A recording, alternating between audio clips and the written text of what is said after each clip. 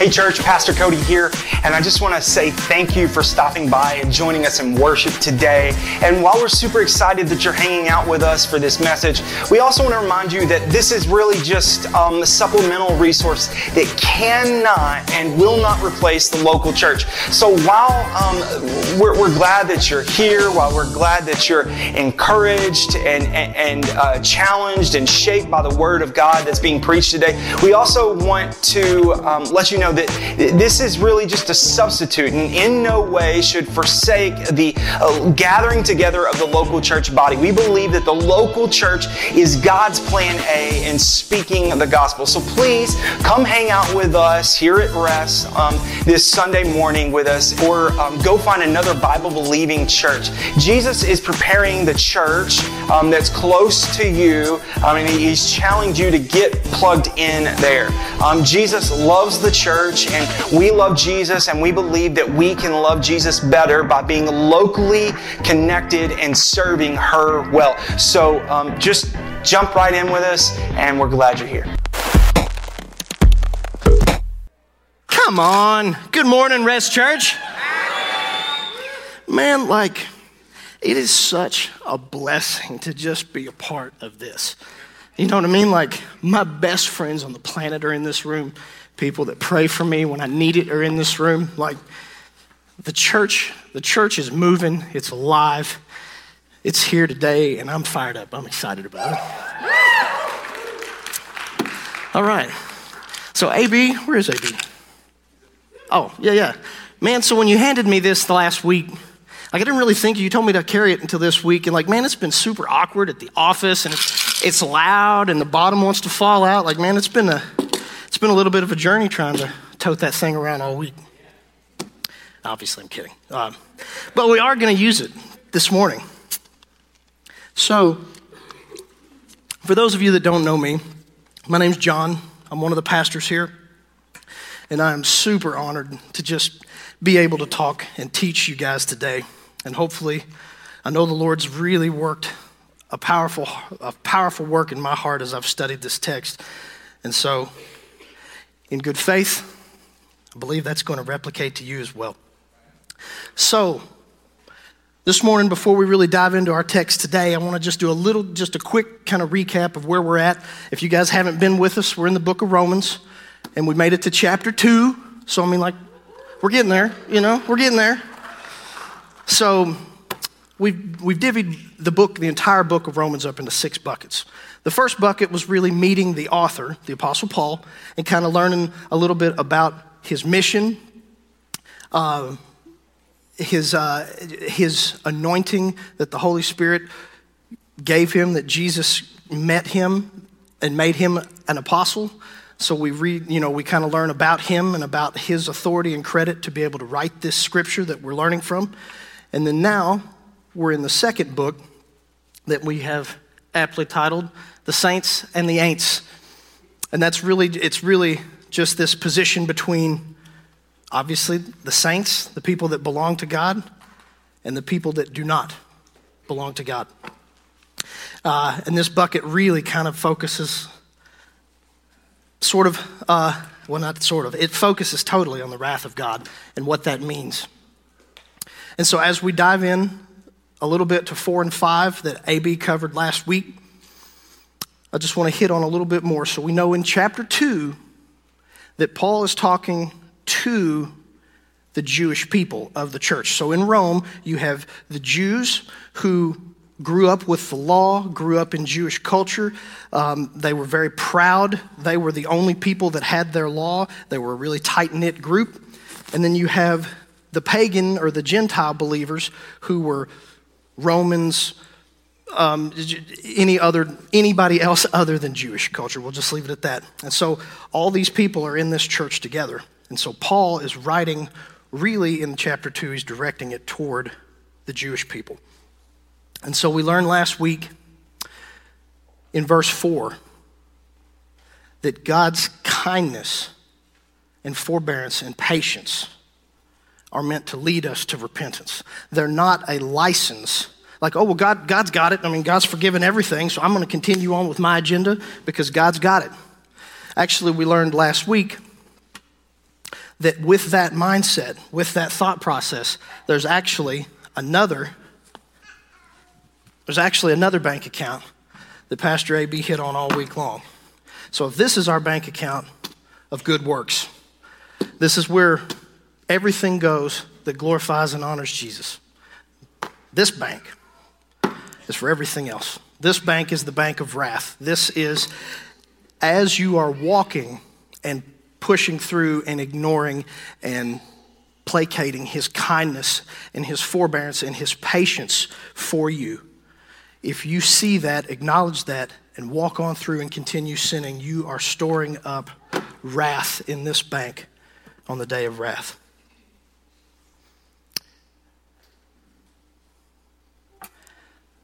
So the big thing here today that we are going to come back again and again and again to is that neither one of these two banks in any of the works involved will save you. They will not save you. There is no salvation to make it to heaven based upon your merit. Sorry, you didn't cut it. You're not good enough. So, with that being said, that wraps us kind of up to verse 6 where we're going to start today. And so I'm going to pray and we'll get into the text. Lord Jesus, thank you so much for this opportunity to just digest and read your word and then hopefully give it back to your church and to your people where it yields power and changes their lives and changes their heart. And God, that we would truly have a touch from your Holy Spirit today. God, that it wouldn't be a normal Sunday. There's no such thing as a normal Sunday in your presence. And Lord, I just pray that right now that you would just fill this room even more than you already are. Lord, that you would press upon us and that you would open our eyes and open our ears to hear what you're saying to us this morning. And God, ultimately, I ask now at this time that I might decrease and that you might increase. And we ask it all in Jesus' name. Amen. All right. So, starting in verse 6.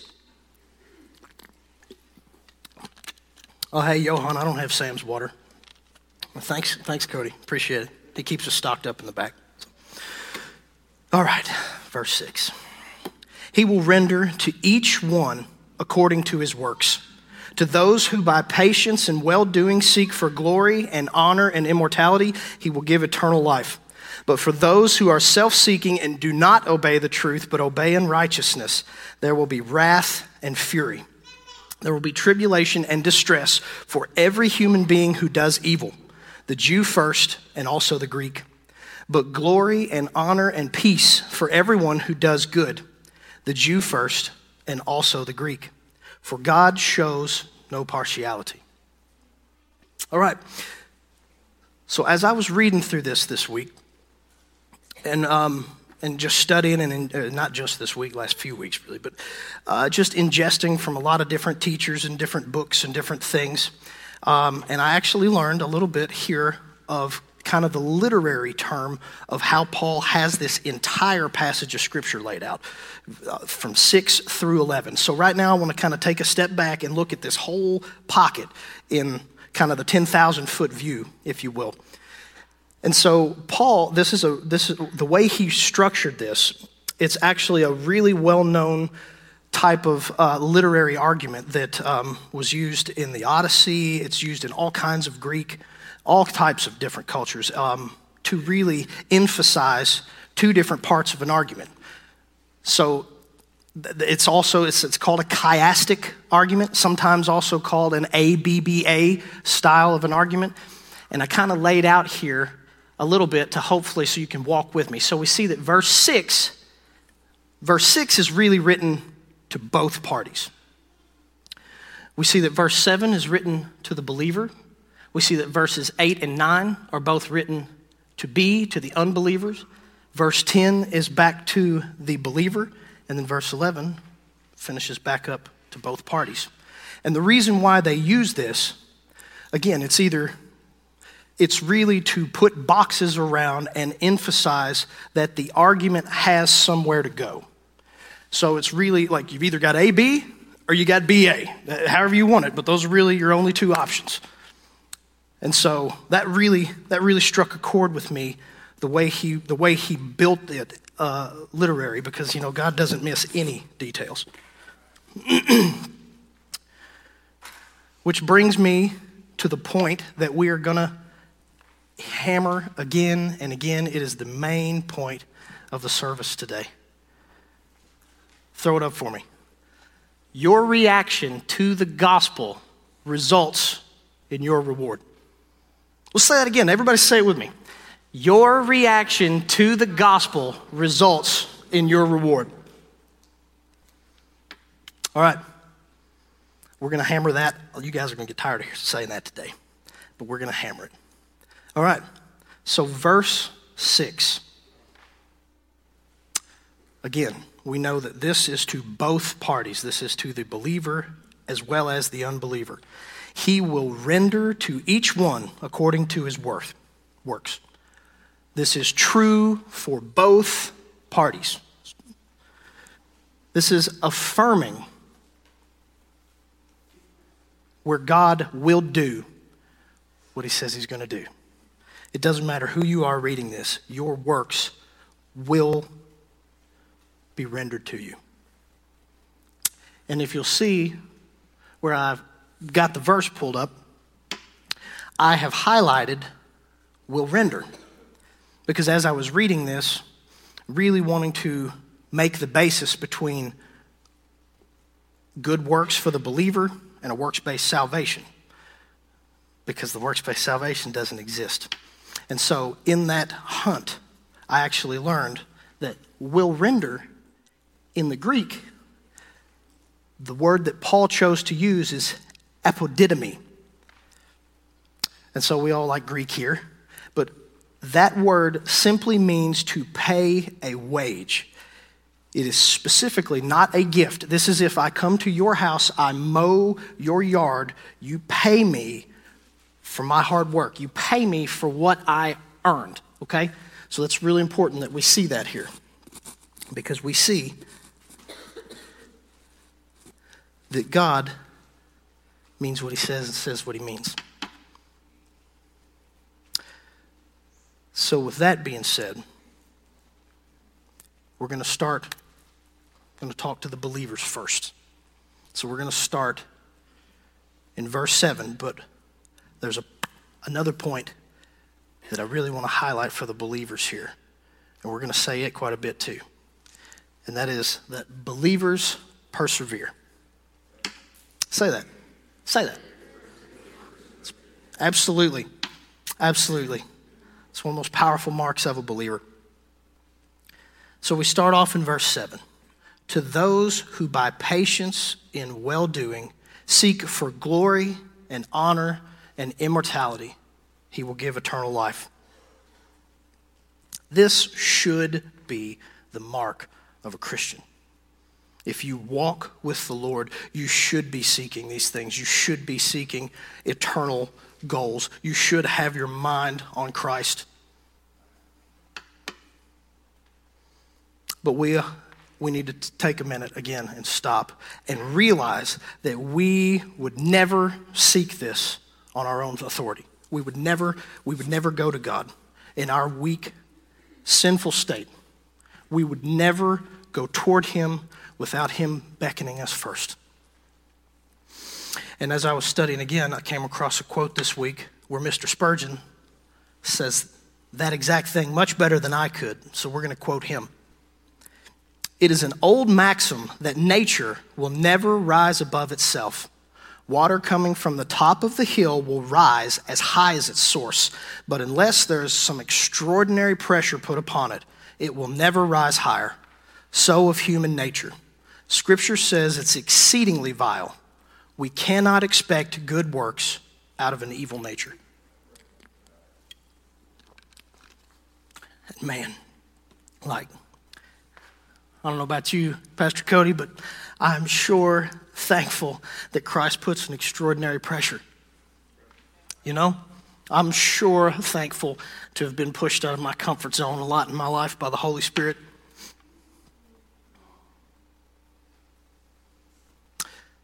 So as we continue in verse 7, let's look and see what Paul's really saying to us here.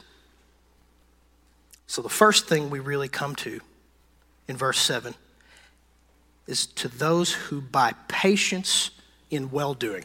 Okay, now as a believer, what does that mean? What does patience and well-doing mean? Are you just a patient guy, like you don't get mad at the red light when it's green and nobody's going, you know? Is that what that means? No, that's not what it means. Maybe a small offset, but really, patience and well-doing. It's the saint that's steadfast. It's the saint that knows what is waiting for them in eternity, and they love and grind through the present life with its struggles. This is the saint that works hard to serve and to benefit everyone around them toward the promises in Jesus that have been laid out in front of them. This is the saint that loves you, that truly wants more for you with your heavenly Father. That's the saints that this verse is talking about. These are the people that enjoy living morally, loving ferociously, giving freely, all in the idea of glorifying Jesus because they desire to be like him and to represent him well. And there's a lot of days in grinding through and being a Christian, man, like I'm not even going to try to pretend. It's really hard some days. You know, it's really hard some days, man. Like some days I just want to be at the office and I want to get mad and I want to act like a kid too, you know? And I want to lose my cool and not think about who I'm representing and what it means.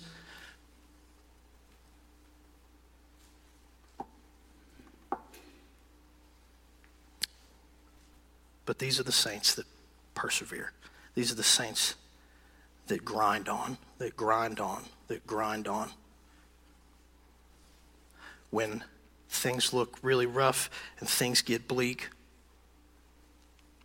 CJ, when things look rough and things get bleak, you grind on because the love of God is in your heart and you can't go backward.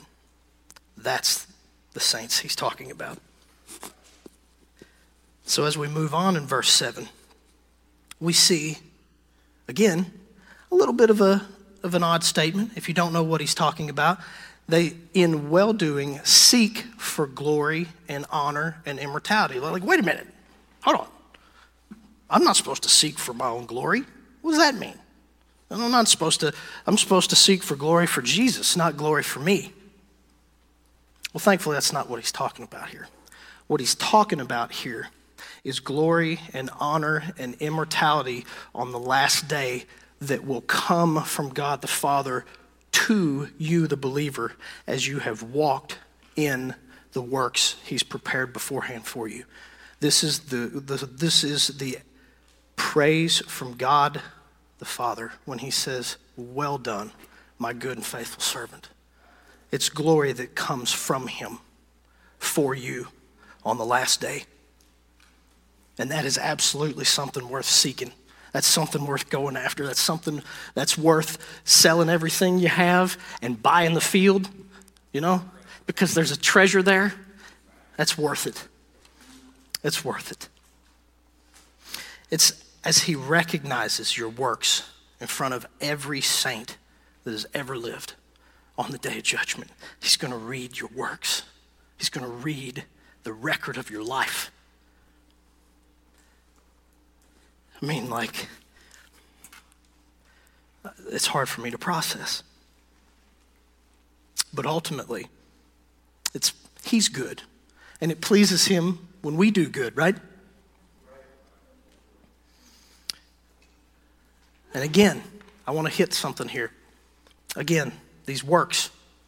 What makes the believer's works different than the unbeliever's works is this gold coin that AB talked about last week, representing, this is my good works bank account. This is where I'm depositing all of my good works, except without Jesus being the primary on this account, and without Jesus signing every check that gets deposited in it, that account's worth nothing. So, again, it doesn't matter how many good works or how many works I do. If it's not rooted in the foundation and salvation of Jesus Christ, then it's just noise. It's just busyness. And so, as we keep moving, as we keep moving, we're going to go to Ephesians chapter 2. And we're going to read verses 8 through 10 that I think are really going to paint and kind of articulate this picture that I'm wanting to paint between salvation and the works of the believer.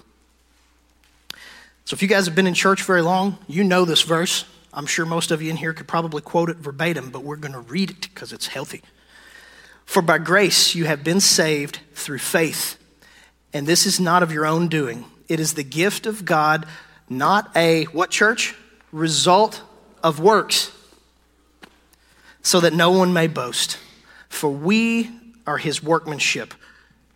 We are Christ's workmanship, created in Christ Jesus for good works, which God prepared beforehand that we should walk in. You know, we are created in Christ. When you died to yourself and you rose spiritually with Jesus, you became a new creation. You're a new creation. You are a new creature in Christ. You know, Scripture says that he was the firstborn among many brethren. And it really solidifies here that before we, as a believer, can do anything that the Bible considers or calls a good work, it must be rooted and motivated by nothing else other than Jesus Christ.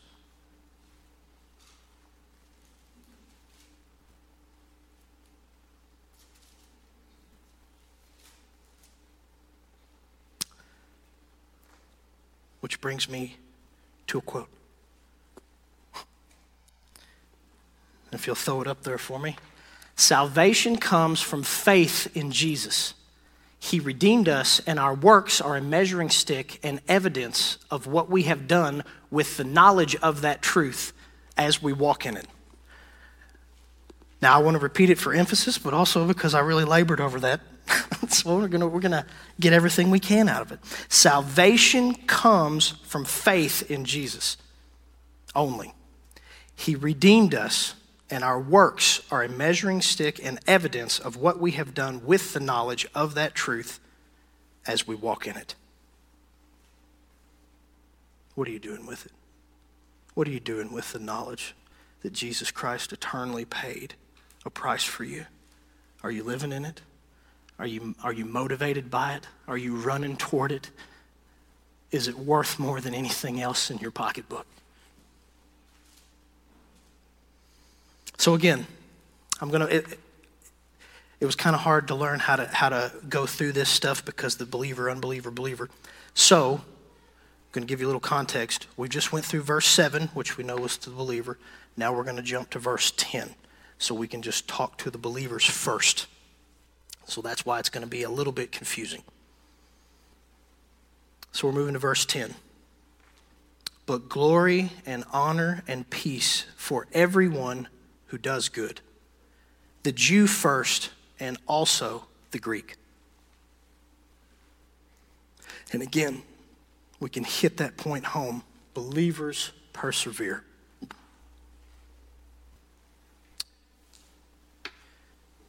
Good here in this verse references obedience to the believer, of the believer. It's really recapping what verse 7 says. It's a little bit different. But also, we see that goodness is waiting. Goodness is what's required of us. Goodness is what's waiting, coming. And that this was promised to not only us, not only believers, or not only Gentiles, Jews as well. He finishes up the verse with the Jew first and also the Greek. Again, we want to make sure we remember he's talking to the Jews, the religious people, and he's essentially saying, like, yeah, this good stuff I'm talking about, it's for these other guys who don't have the law as well. These other guys that love Jesus and that have given their life over to Jesus, it's for all of them. And so here, I want to talk a little bit about what Paul says in 1 Corinthians chapter 2, verse 9. I do not have a slide for this. But as it is written, what no eye has seen, nor ear heard, nor the heart of man imagined, what God has prepared for those who love him. Like, man, that verse by itself is enough to have church with.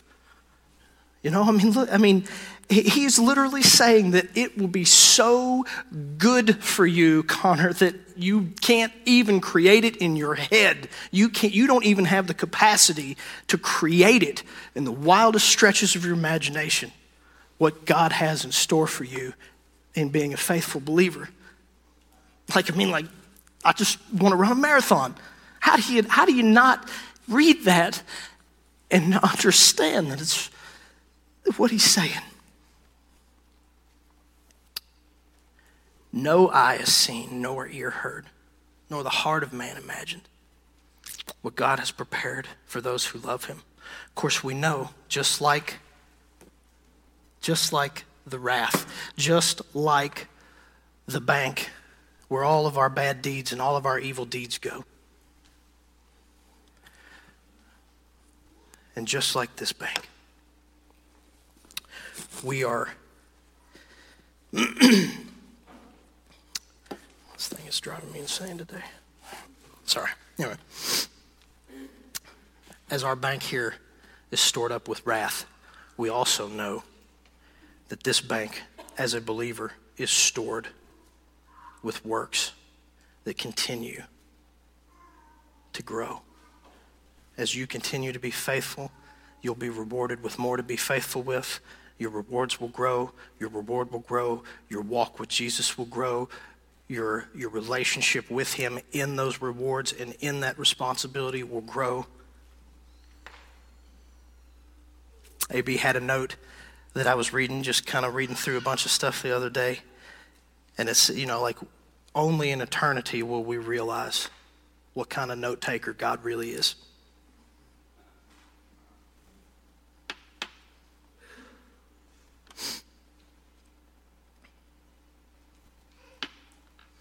So, believers, let's look at this a different way. What about some Bibles, Cody? Connor, I need some help.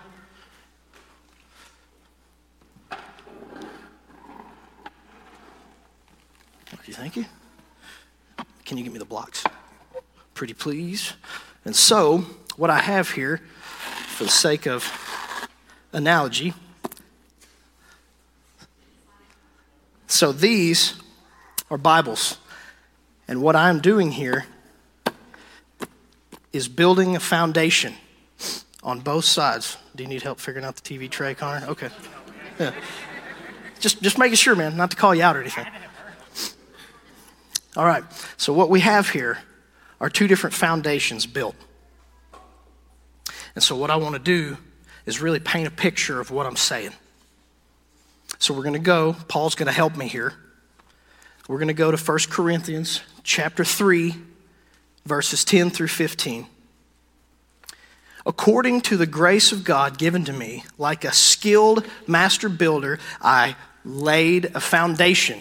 Paul laid the foundation, and someone else is building upon it.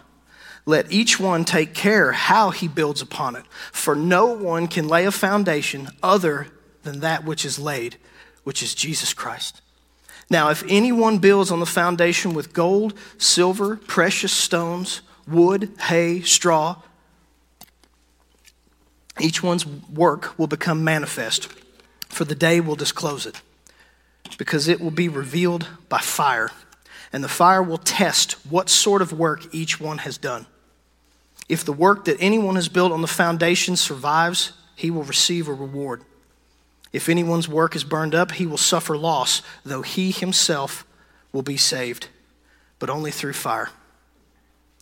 So believers, if your work is built, if your life, your effort, your time, your money is built out of gold, silver, and precious stones, then it will last.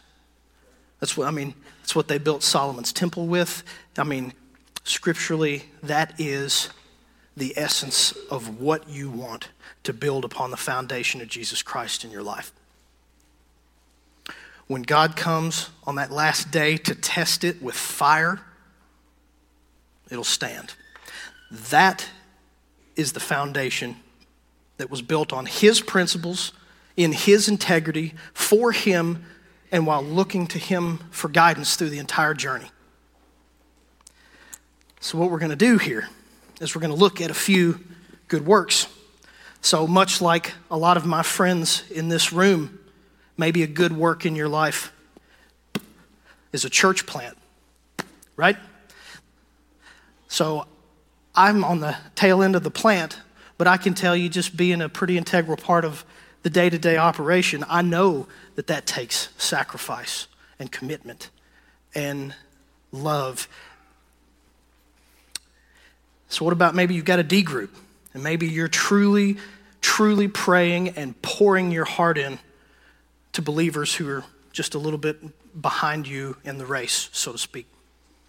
And so we see here we've got some good solid stuff built on our foundation, right? This is all gold, silver, and precious jewels. So maybe your marriage, maybe you're really, really, really working on your marriage. Marriage will shape you, your spouse, husband, wife, whichever one you have, your spouse will shape you probably more than any other human on the planet toward being like Jesus. And that comes with a lot of forgiveness when it's not warranted to give, a lot of repentance, a lot of turning away, a lot of heartache, a lot of long suffering. Maybe your family. Maybe you, the time you spend with your kids at night, pouring into them and investing in them and reading scripture and teaching them the ways of the Lord, teaching them how to be a saint and how to truly walk with Jesus. And maybe something in your life one time, maybe you had to sacrifice a reputation for the sake of godliness. Maybe you looked like the fool at work because you had a certain conviction that you couldn't act on, or, who knows. But see, all this here takes me back to verse 7 that we started with. Who by patience in well-doing. See, one thing you got to know about gold, silver, and precious stones, they're not easily acquired. It's not something you can't just walk out here in the parking lot. Well, if you do, you should probably come in here and let somebody know you found some jewelry. But, it's not something that's easily attained. It has to be mined. It has to be refined. It has to be searched out. It has to be, there's time and effort and scheduling and dedication. It's easy for us to go to the jewelry store and buy something, but it still costs you money. How'd you get the money? That took your time, effort, right? So that is a picture here of what we're building upon the foundation. Remember, these Bibles here are the foundation of Jesus Christ. And this is your stack of good works built out of gold, silver, and precious stones. Our rewards aren't immediate. And grinding through life with our eyes and effort on Jesus in obedience is if we are spending our life mining for the things that are worth finding.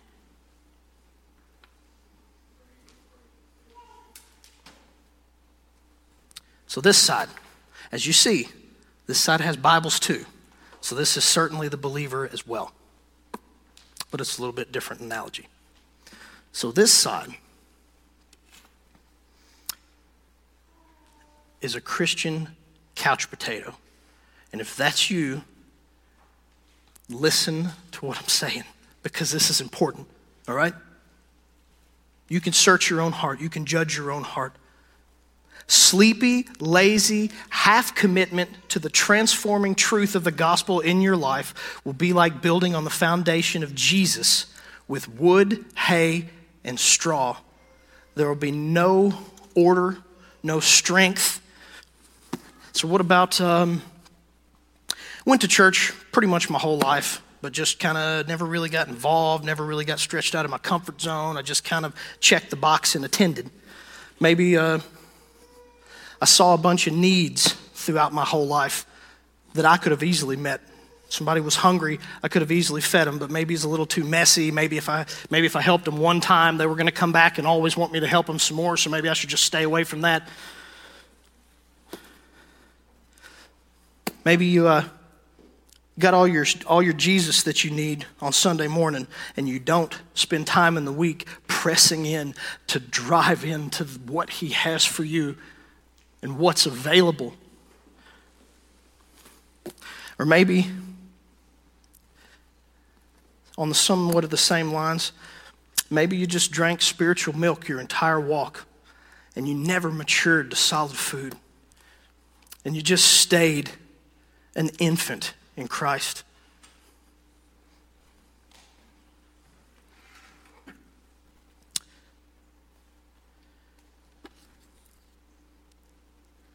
So believers, what do we do with this? How do we apply this? Well, I'm glad you asked. My notes actually tell us. Let's keep on rolling. So let's go to 2 Peter chapter 1. And we're going to read a chunk. It's going to be verses 3 through 10. Everybody say, hey-oh, when you got it. That's for you, Johan. All right. His, or God's, divine power has granted to us all things that pertain to life and godliness through the knowledge of him, Jesus, who called us to his own glory and excellence, by which he has granted to us his precious and very great promises, so that through them you may become partakers of the divine nature, having escaped from the corruption that is in the world because of sinful desire.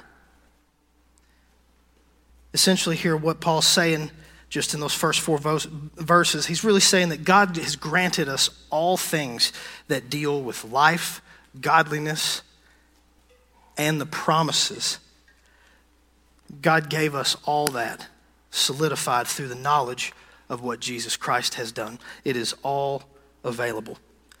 And he says, for this reason, make every effort to supplement your faith with virtue, virtue with knowledge, knowledge with self-control, self-control with steadfastness, steadfastness with godliness, and godliness with brotherly affection, and brotherly affection with love. For if these qualities are yours and are increasing, they keep you from being ineffective or unfruitful in the knowledge of our Lord Jesus Christ. For whoever lacks these qualities is so nearsighted that he is blind, having forgotten that he was cleansed from his former sins. Therefore, brothers, be all the more diligent to confirm your calling and election, for if you practice these qualities, you will never fall. So I mean, like, there's really, that's the best roadmap in Scripture I can find for what does it mean to do good works. What's my roadmap? How do I get there? Peter lays it out pretty solid. Supplement your faith with virtue, and virtue with knowledge, and knowledge with self-control. Supplement means to add to, you know? I mean, if you're working out, you take supplements. You're also eating 3,000 calories a day. You know, that supplement is extra. It's more. It is wanting more. And Peter is saying, for if these qualities are yours and they are increasing, you see the growth of these areas in your life,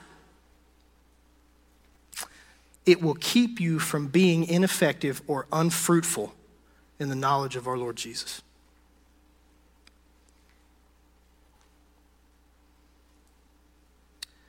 So believer, be a good steward of your time, money, talents, and ability. And I don't know if you know what steward means or not, but really what it means is, Josh, while you are alive on this earth, you have been given your character and your personality to manage. You've been given your money, your funds. You've been given your influence, your place of work. Everything in your life you have been given to steward and to manage. It all came from him. It's all going back to him. It's just, what are you doing with it while you're living?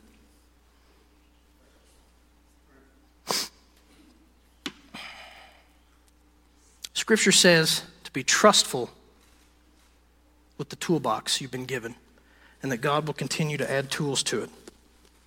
The more you are given, the more possibility for the reward you can earn, just like in Matthew chapter 25 with the parable of the talents. And I don't know about you guys, but when I look into eternity and I think about my rewards on that day, like AB and I were talking yesterday, like, man, I want like 4 or 5 trucks coming in, all with different pitched backup beepers, doot, doot, doot, dumping off just truckload after truckload after truckload.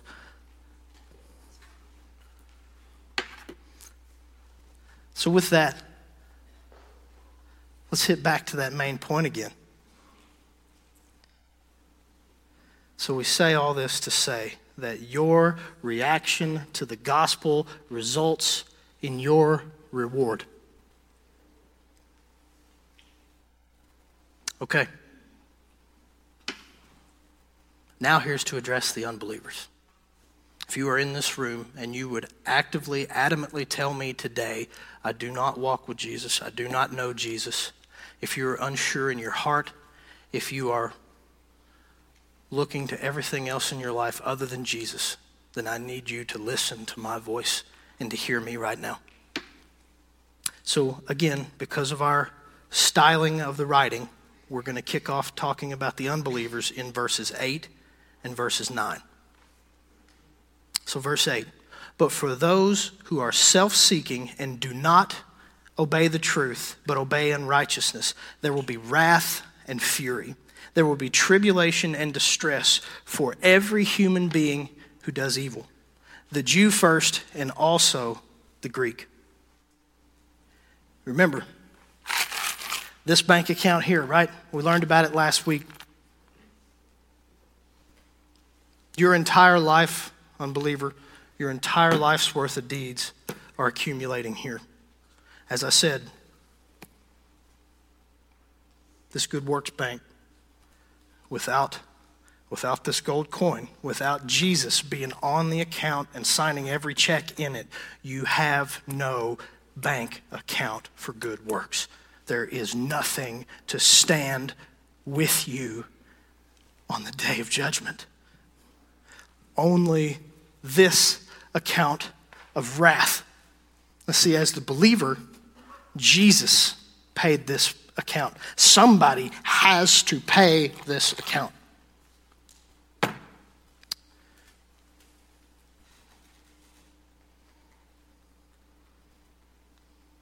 Without accepting Jesus' payment for your sin,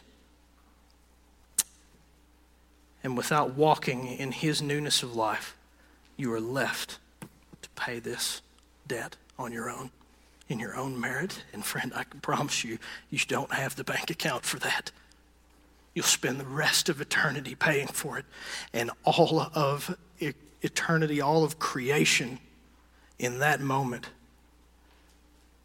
will feel justified with your condemnation, because Christ was made available to you and your heart was hard and you walked away.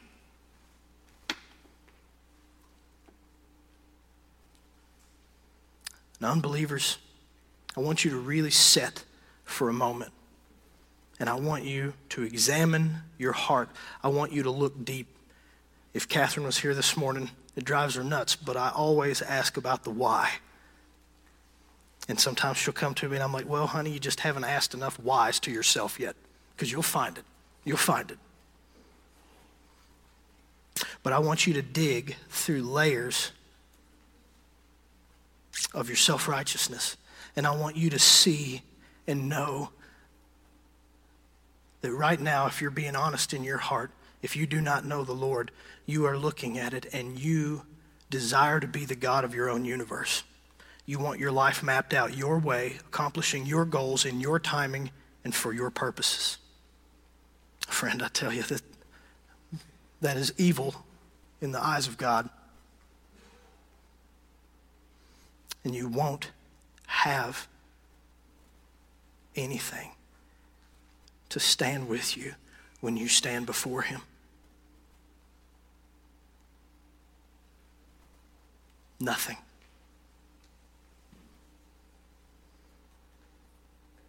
You don't have the foundation of Jesus to carry you into heaven. You know, Pastor AB threw it out a couple weeks ago, and then Pastor Cody hit on it, and then Pastor Johan referenced it, and so now I will too. But we learned through the last several weeks, you can have it your way, but there is a better way. An unbeliever, we're getting ready to make that time for a better way here very shortly. So finishing up in verse 11, Paul comes back with a statement again for both parties.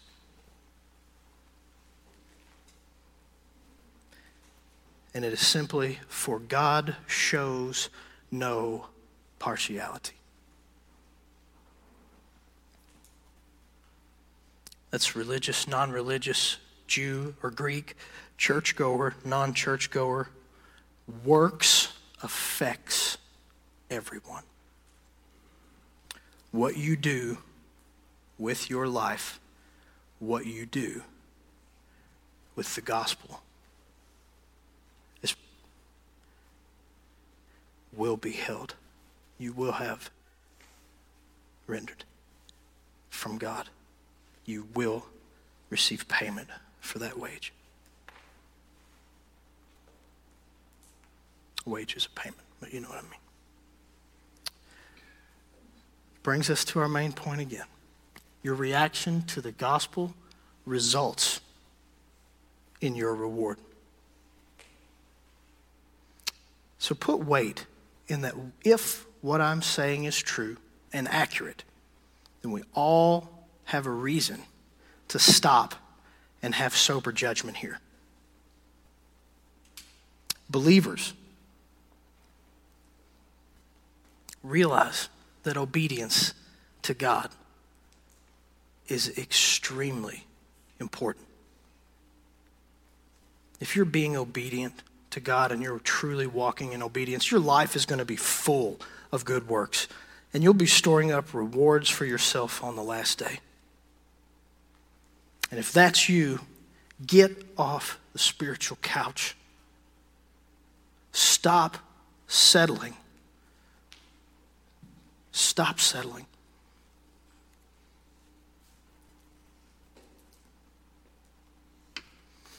Get off the spiritual couch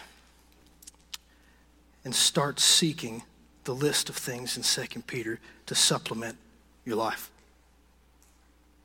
Virtue, knowledge, self-control, steadfastness, godliness, brotherly affection, love.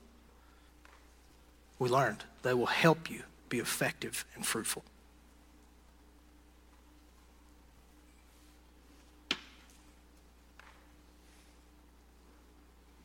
So that moves us to Hebrews chapter 6, verses 10 through 12.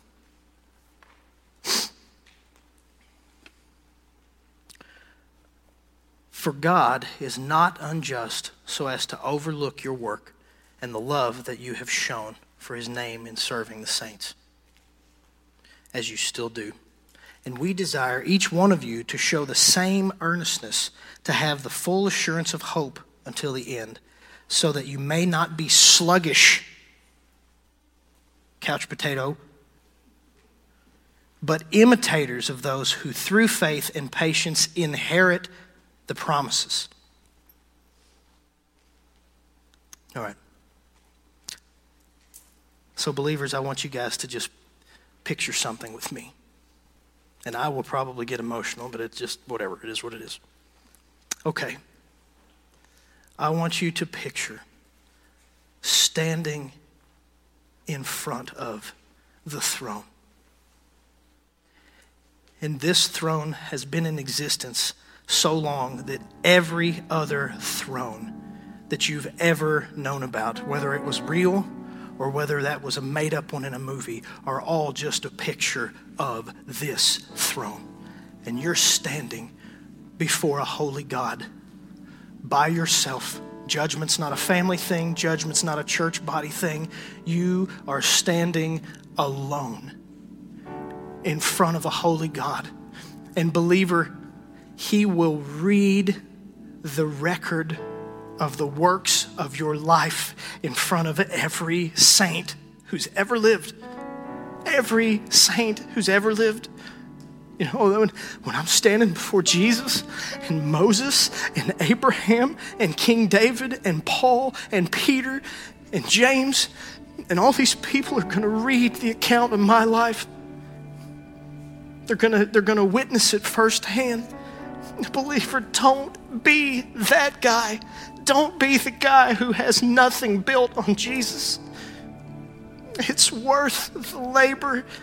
It's worth it.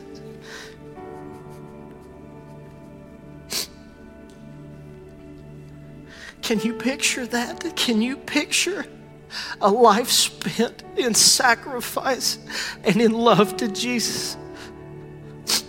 And maybe sometimes looking like a fool and looking like a moron. But can you imagine standing before him when he says, "Well done, my good and faithful servant"?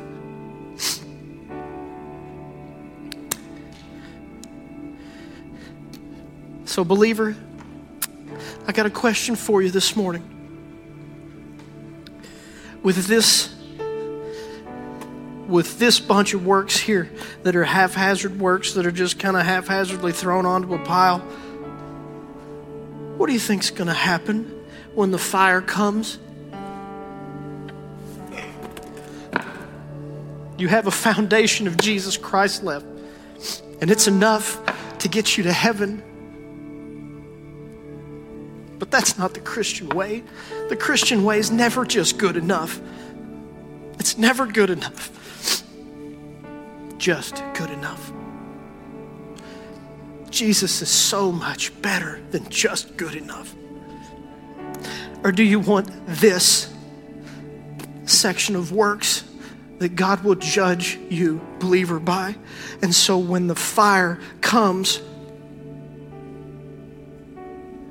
everything stays. Everything stays because it was built with things that please God and that matter.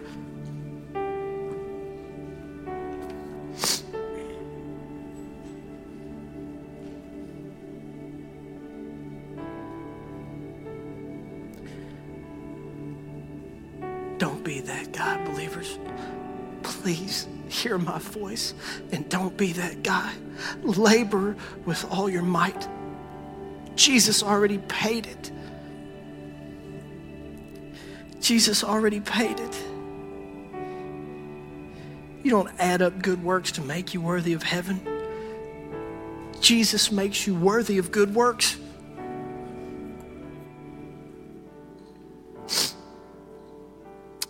All right. So every head bowed and every eye closed, I want to come back and talk to the unbeliever. I left you hanging for a few minutes.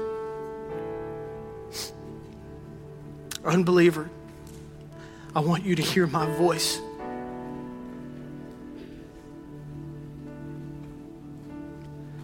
I want you to know that there is a perfect God in heaven.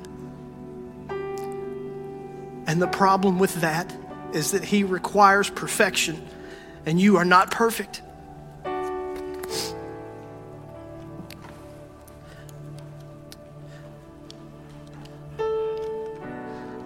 I want you to know that Jesus, seeing that you were not perfect, being in authority on the throne in heaven for all of eternity,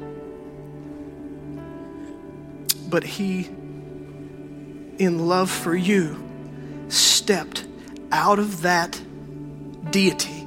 He stepped out of that authority and he stepped into the flesh of his own creation as a man, and he came here to earth to live a life that we couldn't, to be an example that we can't, and to love in a way that 2,000 years later still ripples through the world. And he came for you. He came because you couldn't make it on your own. And he came to draw you up out of the muck and out of the mire and to make you a new creature and to turn you into something that you're not.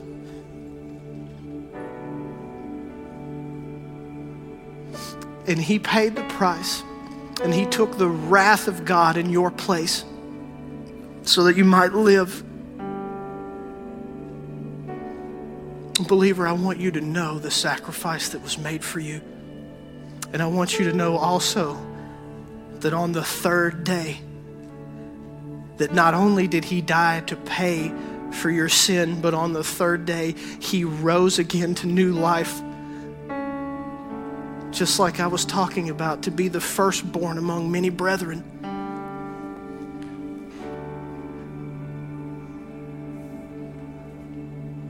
And he rose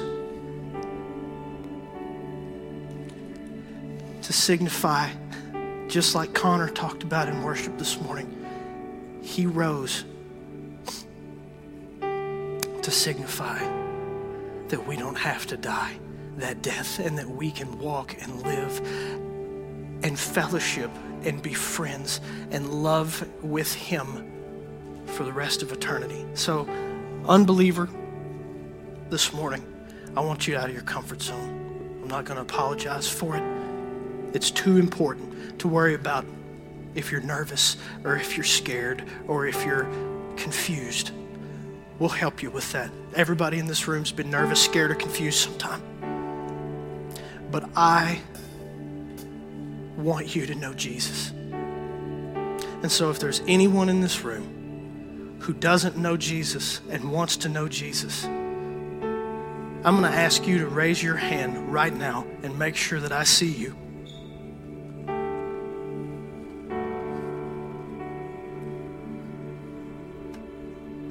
You can raise your hand, you can stand up, you can wave, you can flag.